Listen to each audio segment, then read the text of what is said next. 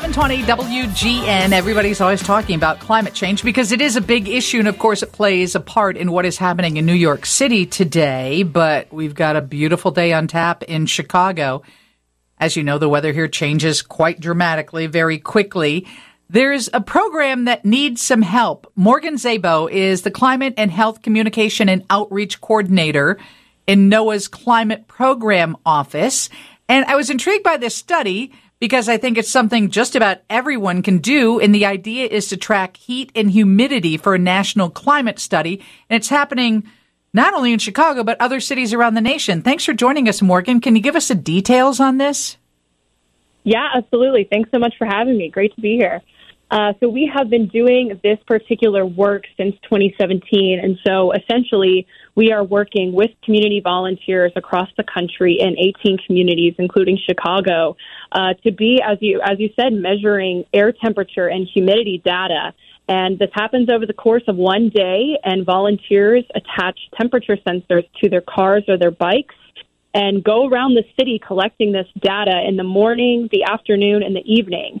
And all of this data is compiled into a report, and it gives us an idea of where the hottest neighborhoods are in the city. And having this type of report is able to help decision makers and community organizations really decide where they need to implement some cooling solutions. Interesting. And I know you use the word volunteers, but there is some form of payment involved, right? Yeah, so it depends upon the community. And so with Chicago, I think that the organizers of that campaign will have some more information on that. But some volunteers have in the past been able to receive some either like gas stipends or monetary receipts. So what are some of the factors that make some neighborhoods in Chicago hotter than other neighborhoods other than the lakefront?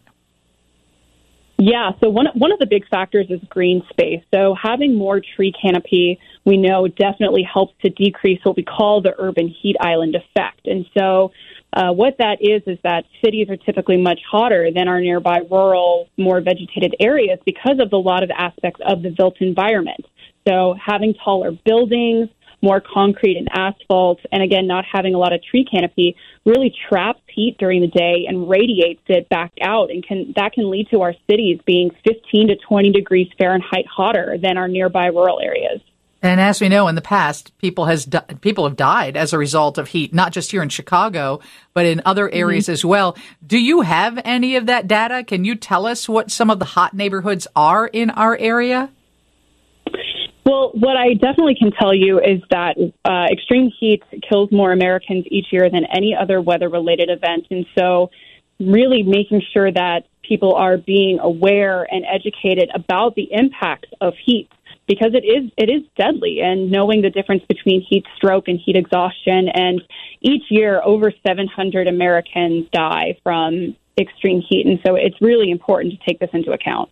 Morgan Szabo is a Climate and Health Communication and Outreach Coordinator in NOAA's Climate Program Office. So you're saying those 700 people that die from heat stroke, heat exhaustion, die as a result of heat, that's more than we lose in tornadoes or hurricanes or any other weather-related event? It is on average, yes, at least over the past 30 years. My gosh. John Williams, who does a midday show here, he's always consumed with the fact that when we give a temperature in Chicago, it's based at O'Hare or it's based at Midway. And he believes that the temperature you're experiencing is indeed the temperature on the dash of your car. What's your take on that? It's not scientific, Morgan. I'm telling you, it's not scientific, but it's something this guy stands by and believes. And Steve Bertrand, who's our news guy, always shoots him down on it and says, no, that's not how it works.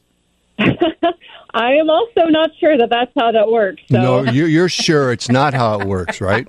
Yeah. We're looking for a little backing on this because he is adamant about it. We're like, what? That's because the sun is pouring down on a black leather seat of your car or something. But oh, absolutely. And that, too, is why it makes it so dangerous when kids and pets are left in cars, because our cars are typically much hotter than it is outside.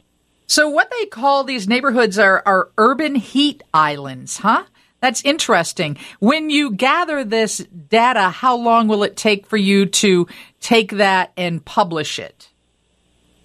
It just takes about 6 to 8 weeks for us to gather this report, and then we present the report to the organizers of the campaign, and then they're able to either do some sort of press releases, town halls with this event, or hold some public forums to really educate the community about the results.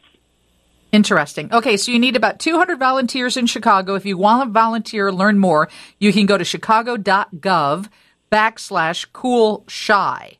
That's it. And 200 people, and it looks like, describe what it is that is attached to your bike or your car. Yeah, it's a white temperature sensor, so it's probably not much bigger than just a foot long. Again, it's able to capture air temperature and humidity data. And I was able to participate in a campaign just last year and ride along in the car, and you just attach it to your window, and it is collecting the data as you drive along. Easy enough. Thank you so much for joining us, Morgan. Thanks for having me. Coming up next, we're going to talk about aldermen, alderwomen in Chicago. Should they have a side hustle? Should they be moonlighting? Should they have another job other than the job that they are paid to do, representing their ward in Chicago? What do you think about that? 312-981-7200. Send me a text. We'll talk to somebody who thinks that shouldn't be happening. That's Alderman Vasquez. That's next. First, Mary's got to check on weather and traffic.